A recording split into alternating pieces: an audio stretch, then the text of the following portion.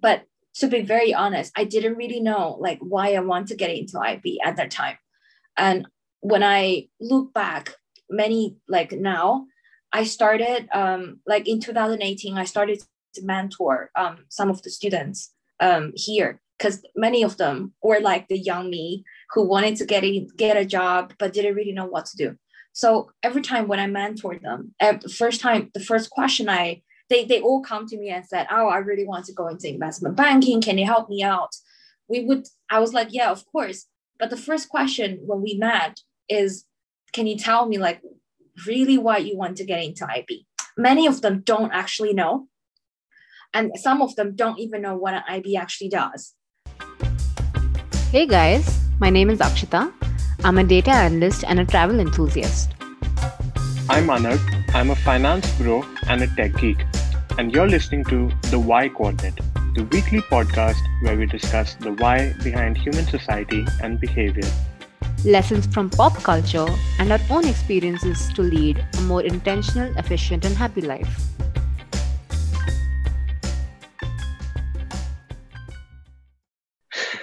Hi Akshita, how are you?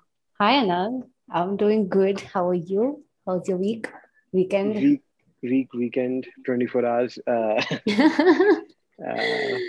it's been good today. So yesterday I slept at like 5 a.m. and then I had a call at 8:30 a.m. So I had to wake up in like 3.5 hours. So I'm fairly sleep deprived. But No, no. we will get no, we will get no, what is the word? Sympathy from our guest today. And let's talk about more about who our guest is. So today we're joined by Yvonne Yang from London. And actually, she's lived in a lot of countries. Yvonne, welcome to the Y Coordinate. Thank you for joining us today. Could you please go ahead and introduce yourself to our listeners? Of course. Good to have you both here. I'm Yvonne. And I was born in China, and then I moved here to London when I was 15. But in between, because of my education, I actually studied in London, in Singapore, in Belgium as well. And I also did volunteering for quite a long time in Thailand. So I lived in a countryside in Thailand for a while as well. So growing up in like people like to talk about diversity a lot, especially that's a very hot topic recently, and I feel like that's especially an important thing for me. Like growing up in different places, I am Chinese, I look Asian, but when you are living in like in the Western world, when you grow up, like they are more or less very different voices that I experience. So that's especially important for me.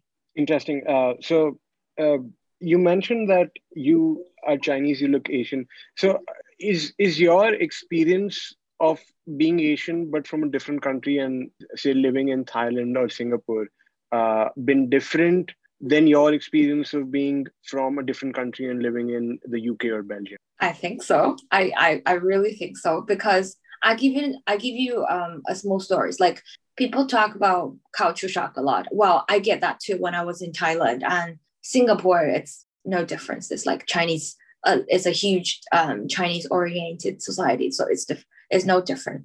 In Thailand, I also got culture shock. For example, like when I first got there, I was in a countryside in a countryside school. They don't use like how they do showering and how they like use the toilet are very different from what people like use it. Like they to prefer to use the water to instead of the toilet paper because if that's cleaner. But that's something like it's a cultural shock for me. For this kind of culture shock, no matter where you go, you get it. But then you don't feel like you are people like are welcoming you a lot. But for example, when I moved here in the UK, London is already like a place where like so many other you see like people from all around the world. But still, when I went to boarding school, and I think I am the I don't there's not a lot of Asian kids in the school. So when you go there, you still think, oh, okay, I look like a outsider than most of my friends, even though they're nice. But still, when you walk on the street, it's not a culture shock. It's like people there. They will be like random people shouting at you as like go back to your country. I've experienced that kind of things like just walking on the street randomly. And that's something you wouldn't experience like when you're in Thailand or like in Asia, because we look similar. But here you are very obviously like you are not like one of them. Yeah, so I had that. So like especially now, like Asian hates, that's even worse in the States. Like my parents were in the States and they decided to move back. It's even worse there. Yeah, I know. It's like it wasn't like that bad. I think after after Trump, after all the Asian actively hates, it's not a nice place. Like UK is okay, but like US. And do you think it increased after the pandemic started? Because I was in the UK the whole of last year, and I remember March onwards, before like the actual lockdown and all of that happened. But because all this news of it being in Wuhan and everything happened, I'd started seeing people that if you were like in a tube and there was like a couple of Asian kids, and Asians as a culture have always worn masks. Whenever, like, I have Chinese friends who would wear a mask when they catch a cold, so they were already wearing masks. So it's so people would kind of start distancing themselves, and I was hearing stories. I didn't see anyone actively like shouting slurs and things like that. Otherwise, I would have done something about it. But do you think that amount increased like last year onward? Wow, I'm not sure whether the amount increased or not, but definitely there are more news around. Like when you open media, there are a lot more like articles and like accident like for Asian people. Like I think I'm from UCL, so I did a study there. I'm one of the UCL kid. I think he was just walking on the street. I can't remember whether he was wearing a mask or not, and he got beaten really badly on the street randomly. And this kind of things, like I couldn't believe it's like things like this still happening. It's like crazy. But hey, yeah, it's quite sad. Yeah, it's not a nice. Well, Brexit actually disappointed me as well. Like I couldn't. I think I graduated that year. I was just about to enter my work, and Brexit happened, and I even questioned, should I actually stay in the country continuously? How I can't believe it. Like, this is the country that decides to like almost like exit globalization to me. It feels like it is exactly that. It's like, it is so stupid. The last year I worked on 3 different projects, and all 3 of them are multi-billion-dollar financial services firms shifting their European headquarters from London to Belgium, London to Paris, London to Amsterdam. And like, so you're basically losing out on so much of business. I don't know what the rationale behind Brexit was. And even, and talking to people who are in positions where they understand the implications of something like this, they're like, we didn't vote for this, but obviously someone did. And it's yeah. I remember like when I was at high school, like I did economics as one of the subjects, and the lecturer used to tell us like British people, they want to leave EU for a long time. So like the Brexit happening 2016 wasn't the first time that they're trying to exit the European Union. They tried multiple times, but just this time it happened. And then people in my mind are a little bit short-sighted who voted to exit. Well, you can't. I feel like, I think we've gone completely off tangent from what our topic is today, but never mind. Yeah. I feel like this sort of anti-globalization seems to be the theme across most, like the US also has now started becoming, especially it was even more so with the Trump administration and mellowed down a little bit with the Biden administration reversing some of their actions. But like, this seems to be a theme where, it was all countries getting together and, dancing around in Kumbaya in the last 10, 15, 20 years. And now it's like every country for themselves and everybody's kind of becoming selfish again. And then, then there are questions about immigration and this and that, like everywhere. So it's kind of going anti-globalization is what I also feel. I don't know at what point of time this is going to blow up and then start reversing. But yeah, that's kind of what I see it as. Yeah. And that's something I feel really disappointed and pity about, because like like us, for example, we grew up and live in many different countries. It's very hard to justify like where exactly you are from. Because for example, you were born in India, but I don't know how many years you've been living there. Like I was born in China, but I haven't actually lived in China for a long time. I love my country, of course, but then they are anti-globalization is going to impact like individuals like us, our daily life a lot. Like what about like sense of belongings? You don't have that anymore. Like you don't have the freedom to move around anymore, to I want to try this place for a little bit, I want to try that place a little bit. You lose all of that, plus all the economy downturns, the cost of goods, like all of that. I feel like it's I'm very strongly like against deglobalization.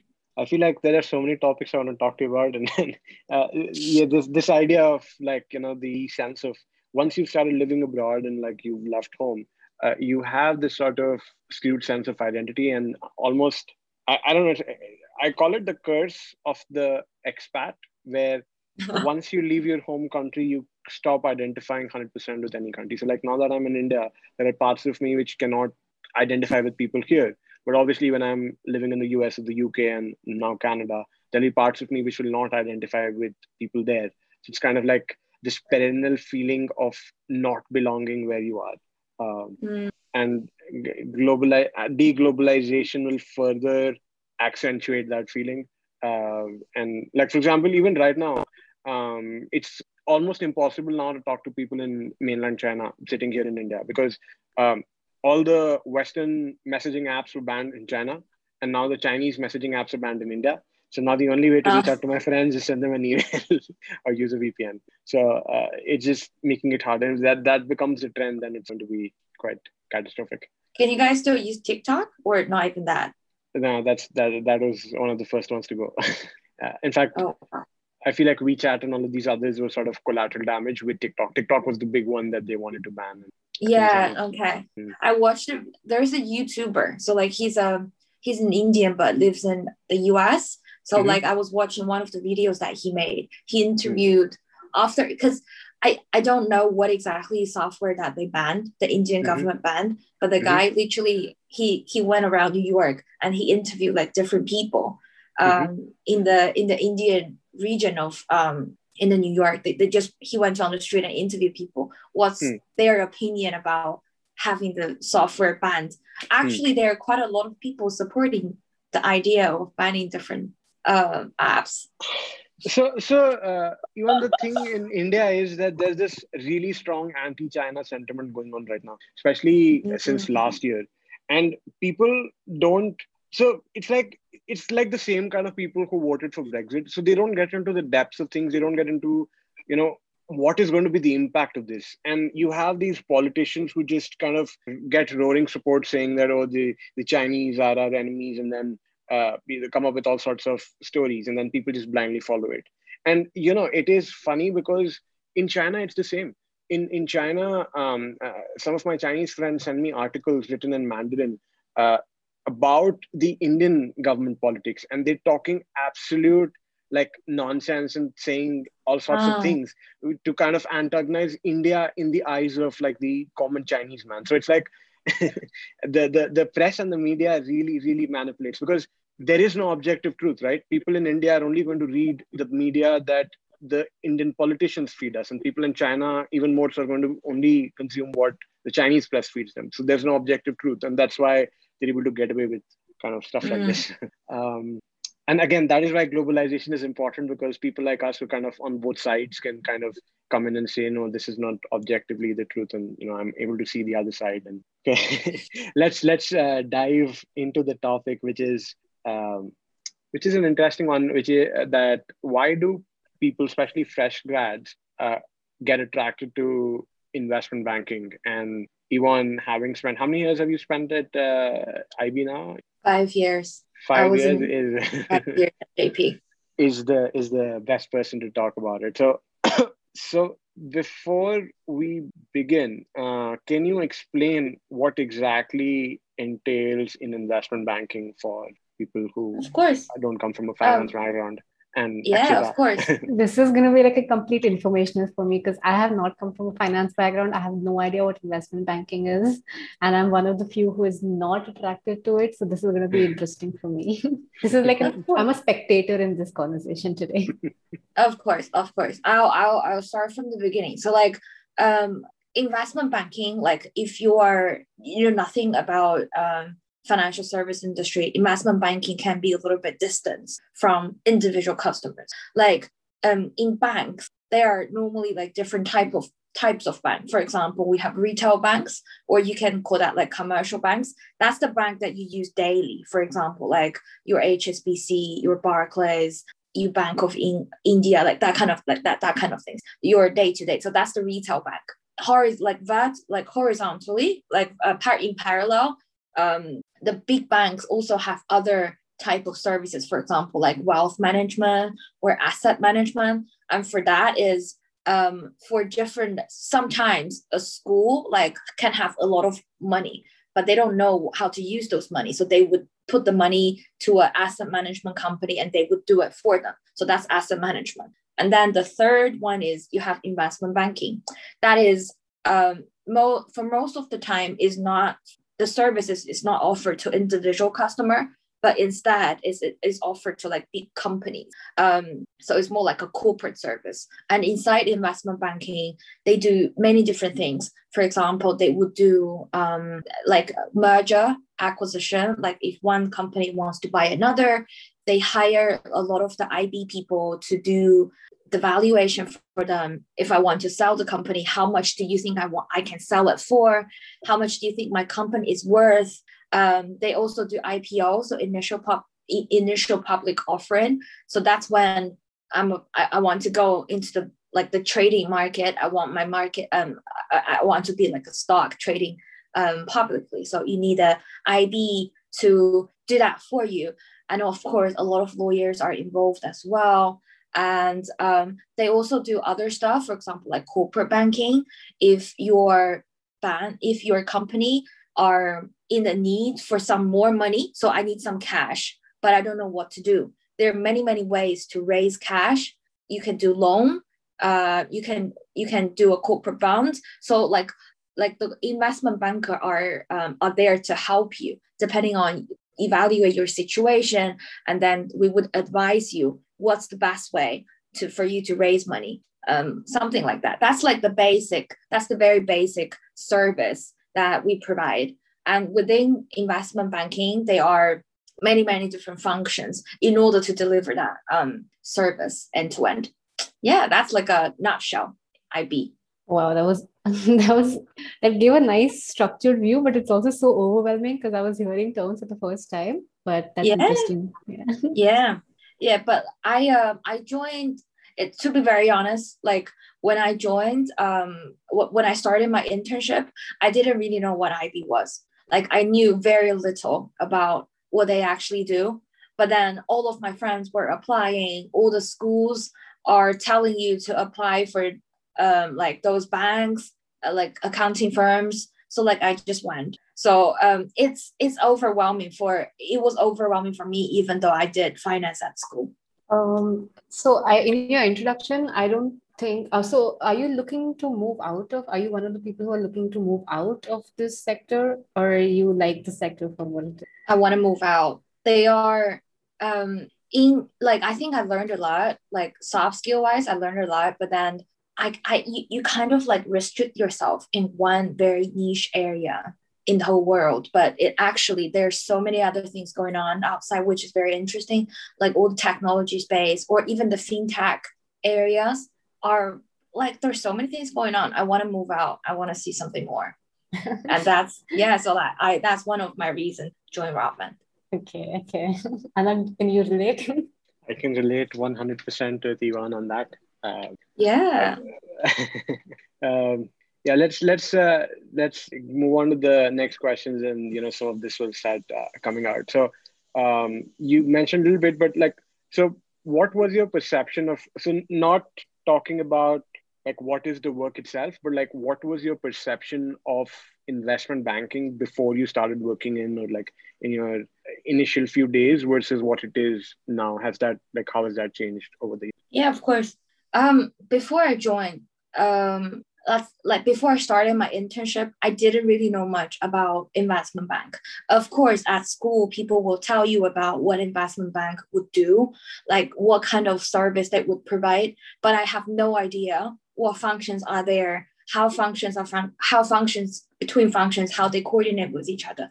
I have no idea about those. I did, like people have a lot of like stereotype for investment banks, like it's really hardworking, it's really aggressive people, very long hours, like all of that, all the like tags that I had for IB.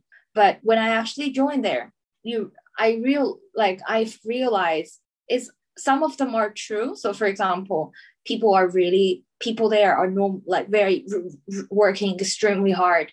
They wouldn't care, like efficiency and outcome overweighs many more other things. Like they want the outcome, they want the efficiency. So sometimes that could means a working hours. Sometimes that could means like you will need to pay extra effort in order to get what you need to get. But your role, like an individual, your role is so tiny. That's my new perception about the job. You felt like you're getting involved in something big, but actually you are just like a tiny screw in the like a giant machine. What you felt important, what you did, but actually it's not that important. Well, it's not that impactful if you look bigger about what the whole thing is working on. So it's you learn a lot, but it's difficult for unlike the small banks, like the small companies, you don't get the opportunity to get something like all from scratch, like exactly you know what you need to do, because you followed a lot of the rules that people are telling you, and that is not something I wanted to continue for a long time. It's interesting you mentioned that, Yvonne. So my experience with investment banking has been with a boutique investment where it was much smaller. It was probably a fraction of the size of JPM. And to begin with, even I honestly till this date I don't know what are all the functions in an investment bank, all the functions in like these finance firms, and the finance world somehow seems to be coming up with new terminology every single day. And like finance people have this sort of snobbish outlook towards like I remember when I started working my first month in New York. So I went to school and then I started working in investment banking, and mostly like M&A, capital restructuring. So we didn't deal too much with like rates and to like the fifth, sixth places of decimal. So somehow I'd never come across the terminology of BIPs, which is like a fairly common phrase, but that's more if you deal with like structured products and forex rates and all of that. I had not dealt with that. I was dealing with like just valuations. And then I meet this girl who was working at BAML at the time, Bank of America Merrill Lynch, and she worked in like forex products or something like that. And she mentioned BIPs, and I was like, "What is that?" And she made me feel as if I was some kind of imposter working there. She's like, "Are you seriously working in finance? Are you working in investment banking? Did you go to school in finance?" Like, she made me question my life. And so that is something I don't like about the finance industry, where they like BIPS is such a small, like it literally would have taken her 15 seconds to explain to me what it is, but she chose to make me go through this sort of existential crisis. But on the other hand, because my investment bank was very small, I got to work on the deal size was much smaller than probably what you worked on. But I got to work on the entire life cycle of a deal, from origination all the way to execution, drafting the term sheets, valuations, all of that, which is fun. And I feel like it's not just that part is not just true for finance, but it's like across any industry. So before getting into finance, I did an internship at Dell in tech as a developer. And there I felt so insignificant because I was working on a small part of a small part that will, get put in place, and like nobody's really going to see the impact. Whereas here, like the deals that I've worked on, except for a few, like for example, there's Savile Row, right, where you have all these old men's suit brands. So there was one which got acquired by a Chinese private equity fund that was looking to expand into the American market. So except for that, no other brand or company that I would have worked of, you would have heard of. But my impact on all those companies is really big. So, to kind of reconcile between, but I would have swapped my job to work in your job, because especially in finance, like this, there's this whole cult where, people worship the bulge bracket banks and all of that. So yeah, that was. Yeah. I think I think I made a good choice for getting trained here. Like joining JP after I graduated felt like going into another uni for another, like I was in a graduate scheme. So for the first 2 years, I had the chance to rotate in many different functions in IB. So like I think I tried many different areas. I tried capital team. I tried like trading. I tried internal strategy. I tried transformation. Some of them are related to directly with, that's the first 2 years. So that gave me a really good insight between like how functions work between, and it's a good training. Like it trained me up.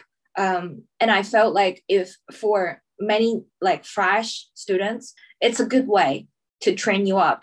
But then after you stay a little bit longer there, I think that's the drawback of big companies. Like you have less flexibility and less area for you to play in. But because they want people to act in a certain way to make the machine running, rather than you create another machine and just to do it. So yeah. That's such a beautiful analogy. The entire machine and the screw one, that was kind of put things in perspective for someone who's like an outsider who hasn't been in this industry or hasn't really known much about it. That's nice. You mentioned that you joined fresh after graduation, like as a fresh graduate. So, and our topic being, why do fresh graduates kind of rush into investment banking, or what is the entire appeal of investment banking? Were you assuming, because you said that you didn't really know much about investment banking when you started, were you also one of the few who just because of the glamour and because everyone was kind of reaching out to this big industry and this big domain of IB, were you also one of the few ones that kind of got pulled into it? Yeah, I can talk from two aspects. One is my own experience, and the other is like what I like when I look back, what I felt I could have done differently. So I think back the time, like 2014, 2015, that's when I started my internship. The competition wasn't as strong as now. I feel like getting into IB now is like so hard. But at that time, it was hard. Like I went through, like my driving force to get into IB was very blurry. I want to get a good job after I graduate. That's like a very simple goal of mine. So I didn't only try IB. I tried all sorts of different companies that I could find online. So I tried many of them. Of course, I think the benefit of doing a finance degree is, the banks a little bit more than like other like random companies like brokerage or something. I knew very little about them. So that gave me more insights, and it took a lot of practice to get into. But to be very honest, I didn't really know like why I want to get into IB at that time. And when I look back, now, I started like in 2018, I started to mentor some of the students here, because many of them were like the young me who wanted to get a job but didn't really know what to do. So every time when I mentored them, the first question they all come to me and said, "Oh, I really want to go into investment banking. Can you help me out?" I was like, "Yeah, of course." But the first question when we met is, "Can you tell me like really why you want to get into IB?"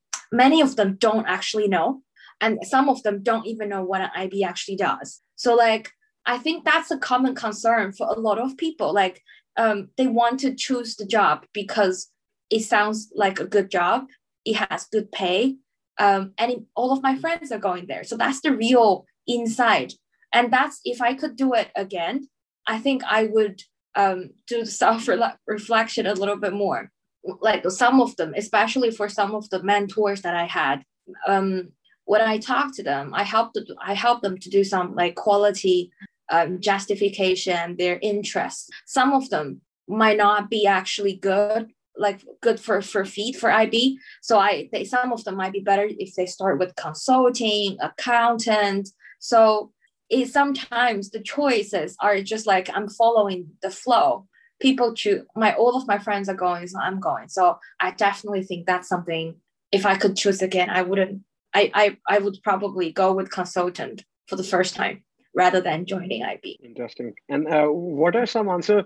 So when people ask this question about why IB, so either people don't know the answer or they come up with like the same, like, what are some cliche answers you've heard to that question? I think there are two versions of them. One is if when I interview people, like when I interview the grads officially, they would tell me something.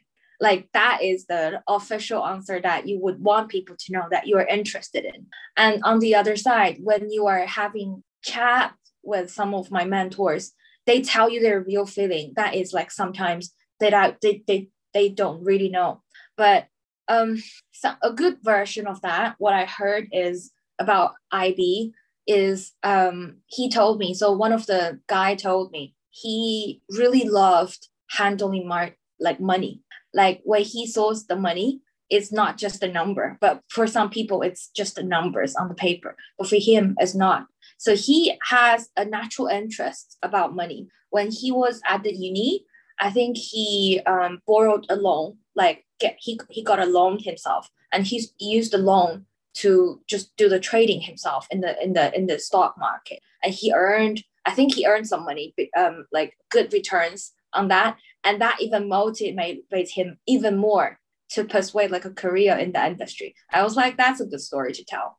And I can see why you like it. But that's quite unique. And I didn't really see a lot of people can give that type of story. Like if you ask me, why do I like IB? I couldn't even tell you why. Because I don't that's very honest answer of me. But if I do interview, I probably will tell you another story.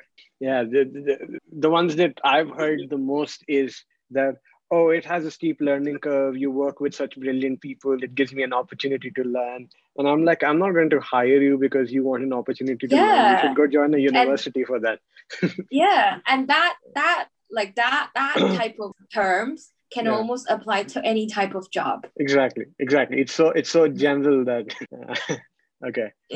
Yeah, I think even for like the business school applications, the one thing that I saw everywhere when you're supposed to answer your career goal story or like what do you want to do going forward, it needs to be personalized, right? Like you need to have an actual unique story of why you're intrinsically passionate about this particular one. So I started off as the same generic, I want to learn, I want to do this, business school is going to give me diversity, etc., etc. And then I realized it's not working out for me well. I need to, like actually reflect, as you said, reflect and kind of understand what I have done in the past and why I have made the choices I have made, and kind of put that as a story and show it. So the story that you just mentioned about like someone university and kind of going through that personally, and then that's why the passion lies. That's a very cool story.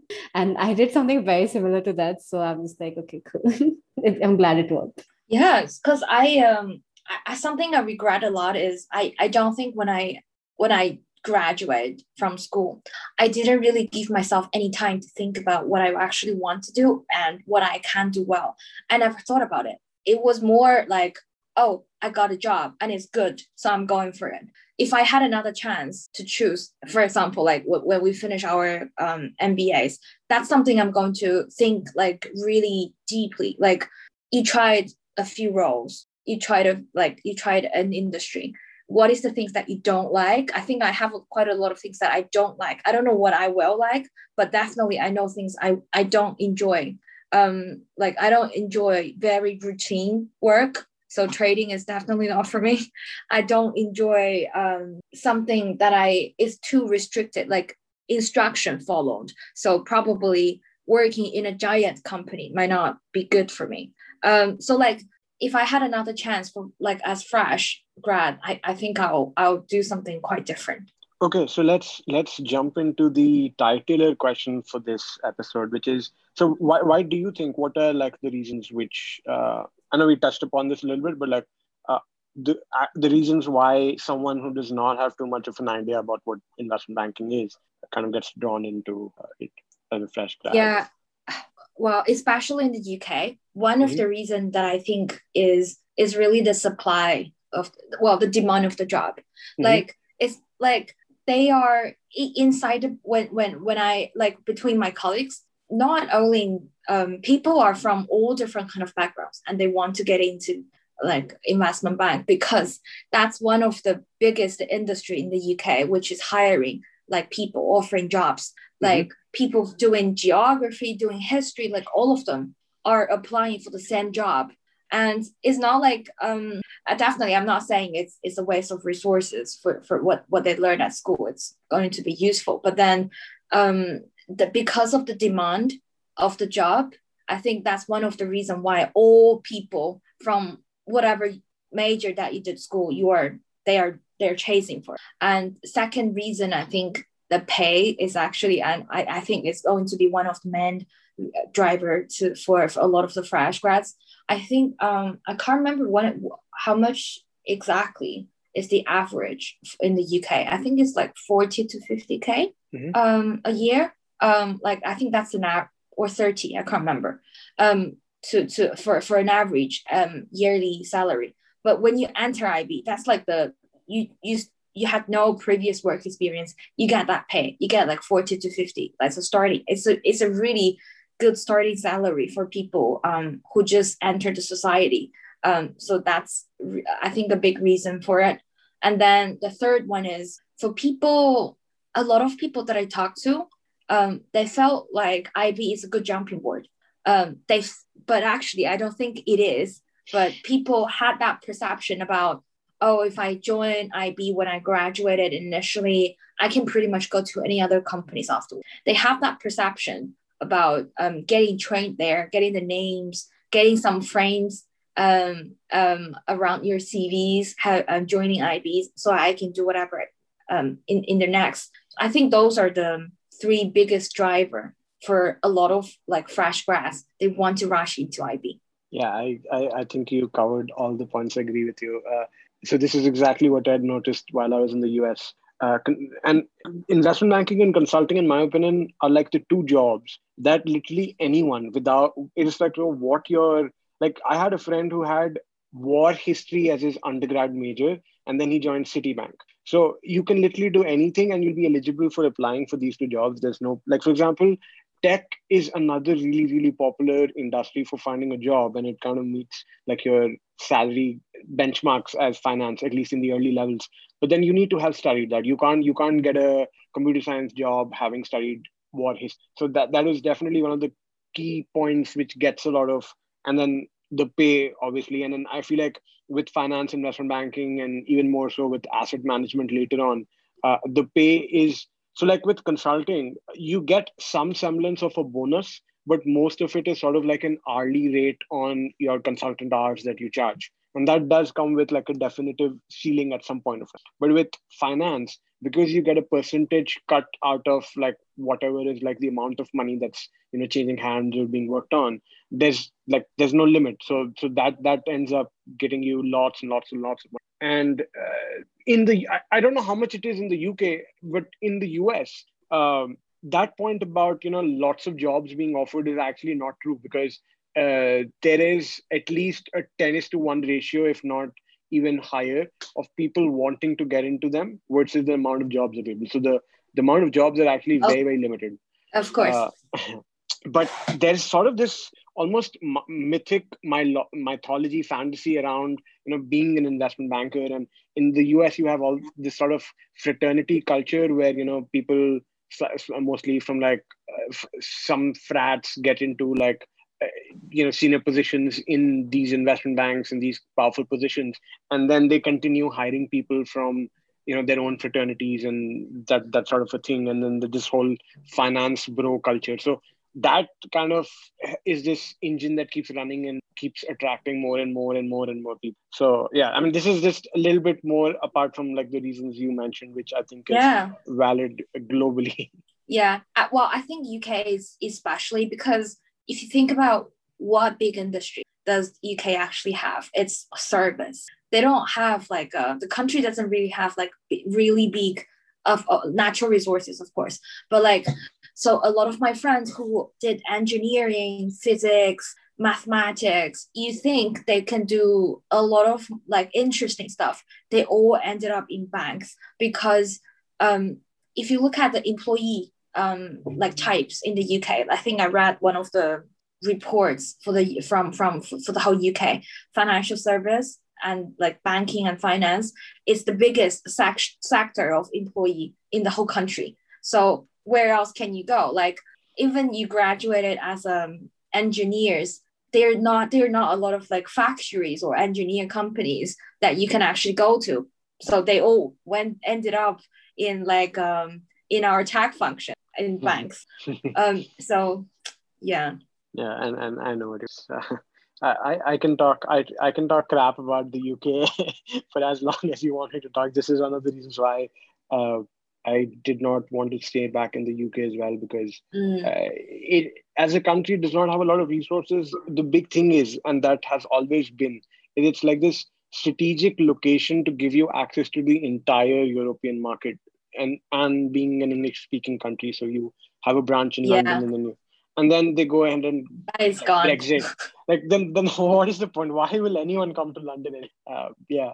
Okay. So let's. So you mentioned that now you want to like get into fintech. So let's talk a little bit about that. So what areas of fintech do you find interesting? Because I know there are some fintech companies in the UK as well. My favorite fintech or modern bank is based out of the UK. But which one do you like? Monzo. It's I wish that Monzo had a branch in Canada, and I hope that they do so. You can watch for JPM for that. Come again, sorry? You can watch for JPM for that, because that's my last project. Getting Monzo to... Not getting Monzo, but we are having a digital bank. Oh, nice.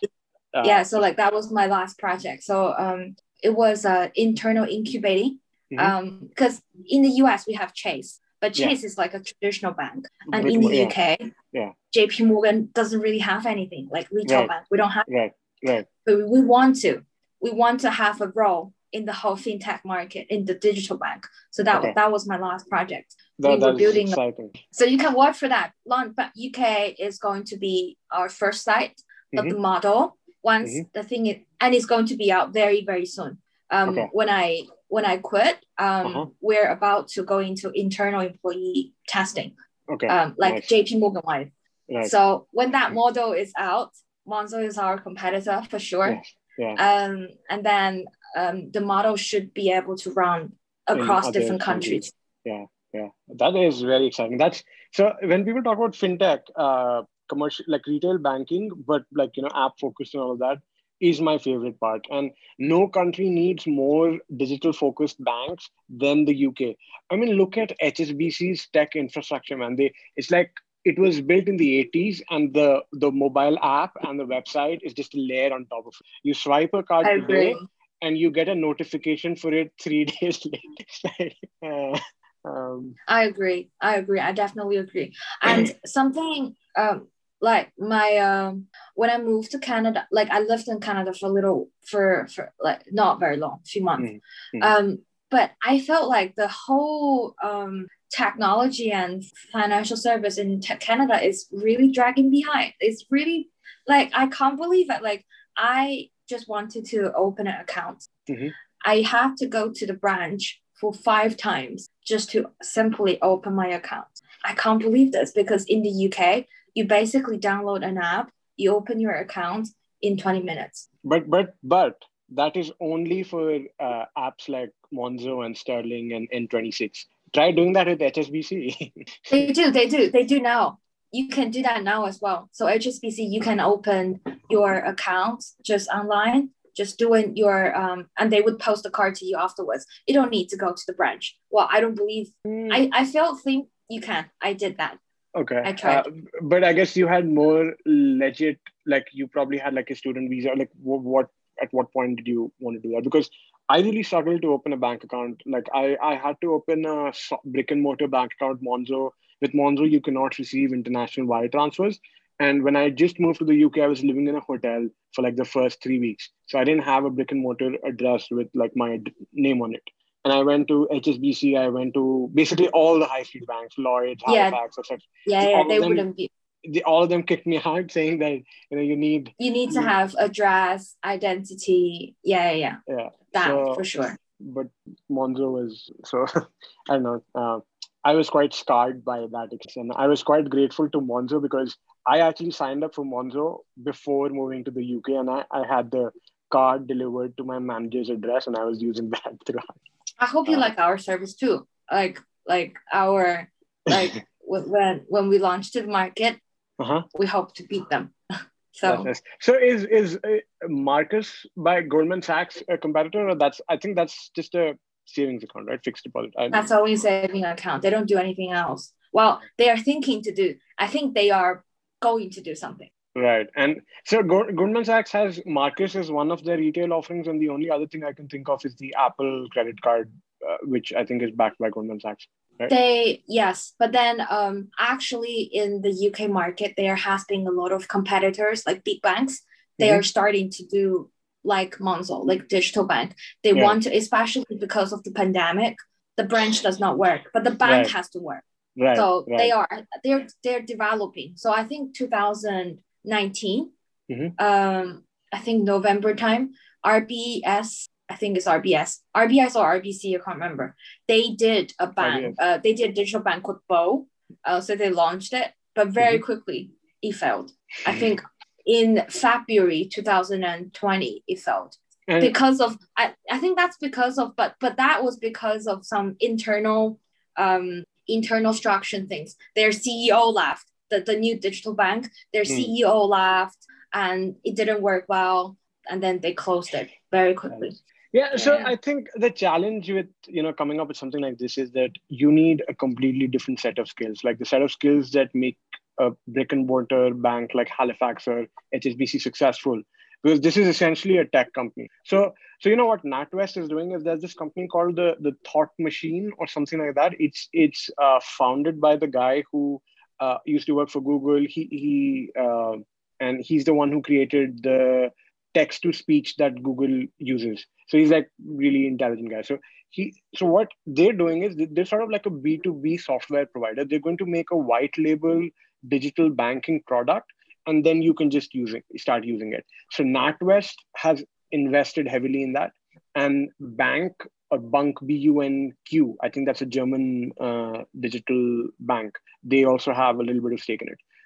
So it's kind of like they're investing it on the side in-house. Once they develop it, if it's nice, then NatWest might pilot it and then transition. I guess they've learned from RBS's mistakes of trying to do it and then having it completely fail. I don't think HSBC has any plans of doing it. They're very happy with their 1980s software. Yeah, it's I can't believe it. I'm using our HSBC purely because that's one of the banks that offer services all around the world, and that's the only benefit for me to do that.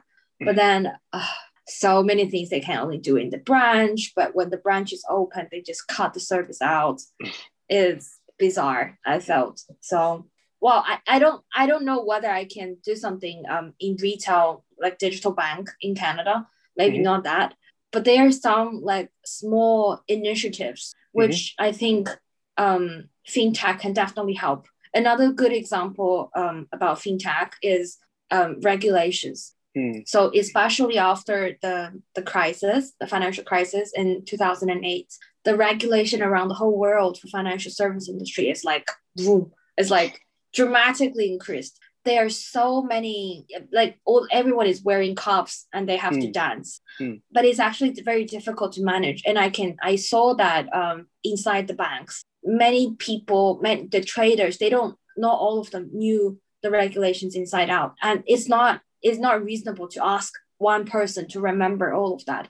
And most of the big banks, they struggle to do that, to manage that very well. A lot of them is depending on individual people in compliance team to remember them. But when that person is gone, you have to find another human brain. But I don't think that is the right solution for all of them. Regulations are, some of them, of course, is not black and white, but the basic things, I think machine learning can help a lot. And that's something I want to look into. And what is even more interesting is that you're the first person that I've met who's interested in regulations and compliance. Like, I feel like I'm not interested in. I'm the least person who are interested in regulation. I don't like it that much, but it's causing me a headache when I was working there. So I want to solve it. Yeah, I want to solve it. Okay. I suffered it so much. I wanted a good solution to help rather than I enjoyed it. I don't enjoy it for sure. No, I agree with you. So like some of my clients in London were insurance companies, and in insurance you have like you have your Basel III framework. For banks you have I quit my job and I've forgotten what the regulatory framework is called anymore. IFRS 17.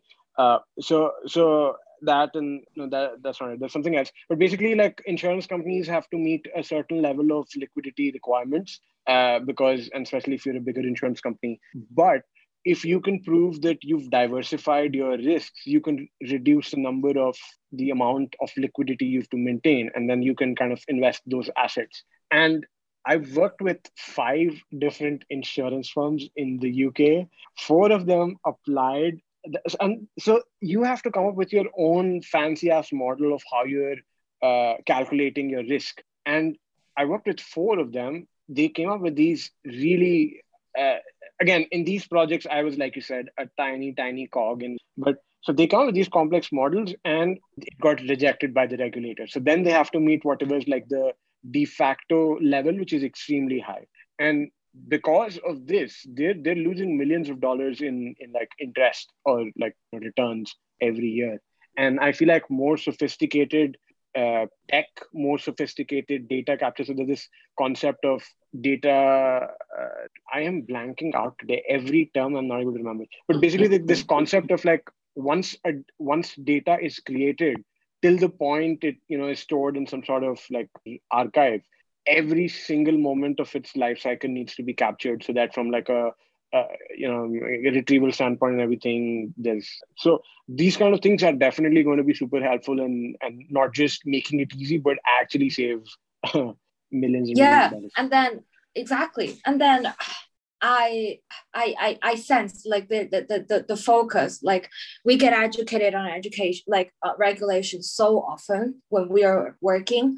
And then, well, I'm not saying it's boring, but it's something you have to know, but you don't have to know it every single day. I feel like it got to be something that can help you. And sometimes when we are making certain like product design, for example, when I move to digital, there are some risks I'm willing to take. For example, one small example is when you open accounts with any UK banks, the Immigration Act in the UK requires you to check the status of whoever is there. And that's why, for example, when you went to HSBC, they would say, I'm sorry, you can't open it because you don't, I don't recognize it. But that's not what the law says. That's what the HSBC decided to do. What the law actually says is you need to check the status. But the UK government has a database where, theoretically, they have a database where you should check against people's status, but that database is empty. So even if I do the check, I would not have any outcomes. So this kind of things, I'm willing to take the risk because I'm doing, as a product designer, I'm designing my product to meet. I feel like it met the regulation because I checked, but the outcome is empty, but I can't do anything. For this kind of things, I'm willing to take a risk, but who can tell me what will be the consequences if I take this risk in the bank? Well, it's only like all the compliance people with knowledge in their mind, but they can't actually tell me in the past, does any bank got fined because of this? They couldn't really tell me that unless they spend a lot of time doing the research. But for me, I felt like if I have a tool which can help me to release this kind of decision related question for regulation. It will help the bank a lot when they're designing things, when they're trying to improve things. Okay, you have managed to warm me up to the idea of looking into this, because when you said compliance and regulation, I was like, okay, I'm about to switch off now, because this has been the most boring section of working in finance for me. But like what you're talking about and the use case I agree with you. Is actually that is literally solving that problem of the fact that it is so boring, nobody wants to deal with it. So like if you have a machine learning algorithm that can just do the boring part. Yeah. And then, I respect all the compliance colleagues that I work with. I'm sure they have dealt with a lot of things, but sometimes it's their words against their words. And I don't have any choices but trust them. And sometimes whatever they said, you have to follow. But sometimes I feel like it's not that serious, but according to them, it is that serious. I would hope that I have some factual things that can support, right? Yeah, it's kind of like, so for example, right now, a lot of people are applying for their study permit in Canada. And, there are sort of gray areas where, is this acceptable? Is this not acceptable? Can I, like, for example, when I was applying for my Canadian permanent residency application, one of the requirements is that you have to get a letter from your employer, which is extremely detailed about your job description. And that in effect, every HR department in the world knows if someone is asking for that letter, they're applying for a PR somewhere. And I did not want to communicate that to my employer 2 years before, I was planning to quit. So there are some workarounds to kind of doing that. But if you ask any immigration advisor about it, they will give you the easy answer, which is like, no, you have to follow the rules. Like, I mean, the one of the uses of it's like, how can you be within the rule, but get the most out of it? Like, for example, Formula One racing is all about, like, they come up with these rules and then people find ways to make the best of, skirting those rules while being legal. And that's what you want to do in business, to kind of, you staying legal. But it's obviously easy to say that, you go with the safer option and as a compliance officer. But I feel like you're not doing a job if you say that. Even I can, I think we have different, I think we who do the business have different mindset than the compliance office. Because every time when I ask them something, they would normally say, you cannot do this because of X, Y, Z. But I'm like, what if I do like ABC? Like, do alternatively. I think they think slightly differently. They rule is their Bible. But for us, I think it's different. Rule is foundation. It's the minimum that we need, but we can do a lot more. It also depends on, like, so our incentives, right? So our incentives is to deliver results. Their incentives is to just not get their ass on fire, because if they let you do something and then there's legal blowback, then they will be in a problem. They'll be worse off. And if they just say that, you can't do it, then it's like the same position. So they have nothing to gain and all to lose. So they'll choose the option where they have all to lose. Whereas for us, we have something to gain and nothing to lose. So we want to take the risk. So it's kind of like, so until like the incentives of like the two people involved are kind of aligned, where like the compliance people are rewarded if they are able to come up with some sort of fancy, workaround. Like this is something that lawyers do quite often, where they come up with like a legal loophole and help you find that. Then yeah. Well, I don't know if I can do something, but I would look forward to explore when I do my study there in Canada, because I think the rules are different. So I need to start from scratch to see what's going on in Canadian market. But I guess it'll be interesting. Yeah. Now I'm excited for your journey. Okay. So moving on. I think that wraps up this discussion about investment banking. Akshita, is there anything you would like to ask? I know we've kind of bored you in the past. Yeah, I'm sorry for that. I lost you all at fintech. I was like, okay, I don't know what fintech is. And then the thing just went downhill. And then I got you back when you said Formula One, and then I lost you again. So it's been a journey for me. Sorry for that. No, I saw how excited both of you got. So that's very, very cute. Like I saw Anag's eyes lit up when he's like, oh wow, I was not interested in this, but now I am. So that was a very fun conversation. Even though I did not understand a single bit of it, it was fun to see both of you. Okay.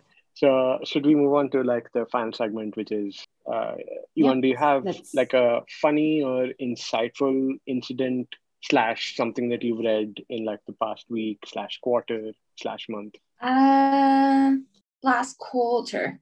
Well, UK is in the lockdown, so I haven't been doing much apart from, but I started to learn Python recently. Especially after I moved to the digital bank inside JPM, I realized the importance of being able to understand a little bit coding. So I've been doing Python online with Coursera. I don't think I can be an engineer, like computer science, like engineer, but I want to be able to talk to some of the developers and like using their language, properly understand what they're talking about. I tried to do something myself a few years ago, like a digital platform. One of the failure reason was because the miscommunication between the engineer who I hired offshore with my thoughts. So that's something I'm working on to cope, to reduce the distance. Yeah, something inside for not much for this year. I did something interesting before. You can share that if you want. I mean, this is interesting as that. Yeah, so it was so one story that I remember for my whole life is when I was living in Thailand. Because it was a countryside. Like every time before when I went to Thailand, it was like a tourist. Like you felt it's so nice, all the resort, it's so cozy. But when you live in the countryside, it's completely different. So the first house that I lived in the countryside is on a tree. And it's a local house. And it's not a big tree house. And Thai people normally sleep on the floor, but using like a foam thing. So I was sleeping on the floor in the tree house, but very closely to the tree, there's a little pond, like a water pond. So one day when I walked past that pond, I saw this like little crocodile look type of animals, and I got really, really scared because in order to get into the tree house, there's a ladder that you have to climb on, and then you close the door, but you couldn't really lock the door very well because it's a really small room where you just literally sleep there. For the whole night, I didn't really sleep because I was so scary that the small crocodile would use the ladder to climb up to my house. So like I was staring at the door for the whole night, and until the lights comes out, I went back to. But it was a nice experience living in a tree house. I've never tried in a tree house afterwards. That sounds adventurous. Yeah. I mean, if I'd seen something crocodile looking just right next to where I live, I'd run away for sure. And afterwards, people told me that's not a crocodile. That's just a Thai animal, but it's much, much smaller than crocodile, but it just looks like a crocodile from the skin. So I got really scared because of that. But yeah, that was that's a story that I think I remember for the whole time. Wow. I mean, when I hear stories like this, I feel like, oh wow, what an experience. I wish I experienced something like this adventurous, but I know 100% even one fraction of an experience like this, and I'd be like scared for life. Really? Yeah. I did quite a lot of like adventurous stuff a few years ago. Like my background, this is a mountain called Rainbow Mountain in Peru. So my boyfriend and I, we went there because I think I gave myself like a bucket list before I was 25. I said, before I was 25, I want to hit all of these things. And one of them is going to Peru, the Rainbow Mountain. We went, but actually I didn't do a lot of research. I didn't really do much research about this mountain. I saw this on Instagram and everybody was taking pictures. I was like, wow, this looks so nice. So we went there. But the mountain, because the altitude is very high, so it's around 5. The mountain itself is not that high, but because it started very high, it started around like 4,000 meters, and then the mountain is only a few hundred meters. But then he has really bad reaction because of the height.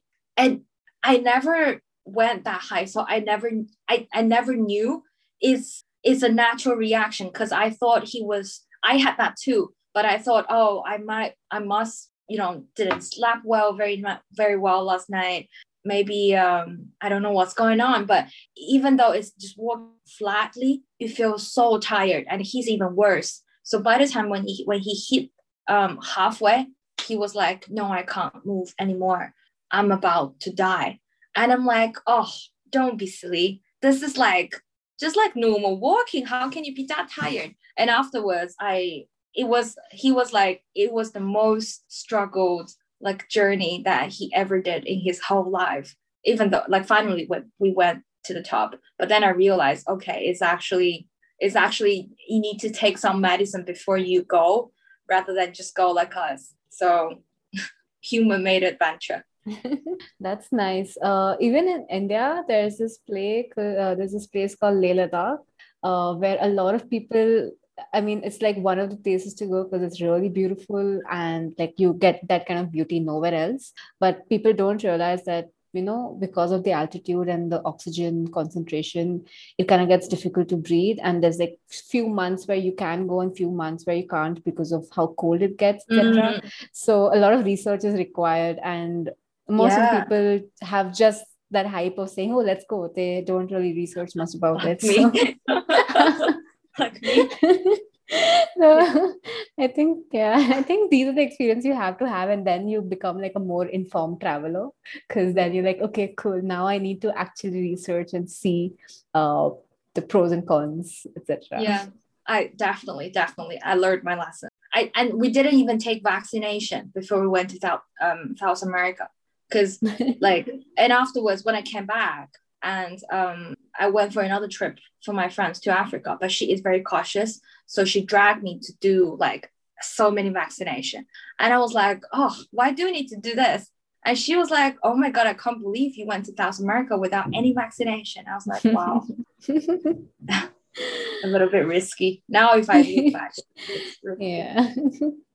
But yeah, that's some fun story about me. That's a few years ago though, not in the recent quarter. Haven't done really much in the recently. We're just opening. UK is just opening, like I think 2 weeks ago. We can do normal things outside now, finally. Okay, final question, Yuan. Sorry, yeah. Go on. You go. No, you go first. No, it's okay. I was just wrap up. So final question, who would you like to see featured on this podcast? It would be very, like I told you, I had a blog, which I did. I really want to dig interesting stories about my friends and like what they did. It would be nice I don't know whether you already planned out, but it would be nice to have a section for different MBA classmates, but they're from different countries, like talking a little bit about their stories in the past. Like, for example, like country habits. I feel like that's a really interesting topic to do. Some of them, it might be a shock. Some of them will be an interesting facts. But the fact that we have so many people from different countries, I think that's a worth doing topic. Definitely, that sounds an interesting. That's a great topic. It'd be a fun one, for sure. Yeah, you can give a theme, for example, like eating habits, sleeping habits, like different types. Like this can be a proper series, Anag, like a series of yeah. How do Peruvian people eat? Like what? I'm always fascinating about all of that.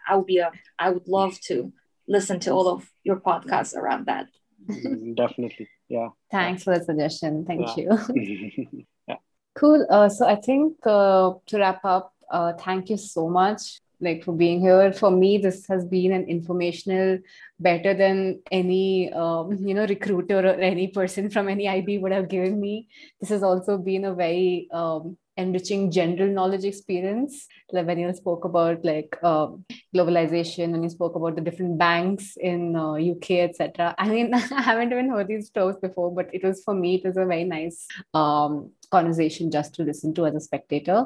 And I'm amazed and impressed at the different places and different countries that you've visited and lived in. So very excited to meet you and like just hear your stories and share something. So thank you so much for being here. Likewise. Wow, I hope you guys stay safe. And I hope the flights are still going on, that you can arrive Canada safely. Thank you. Thank you. All right, I'm going to stop recording now.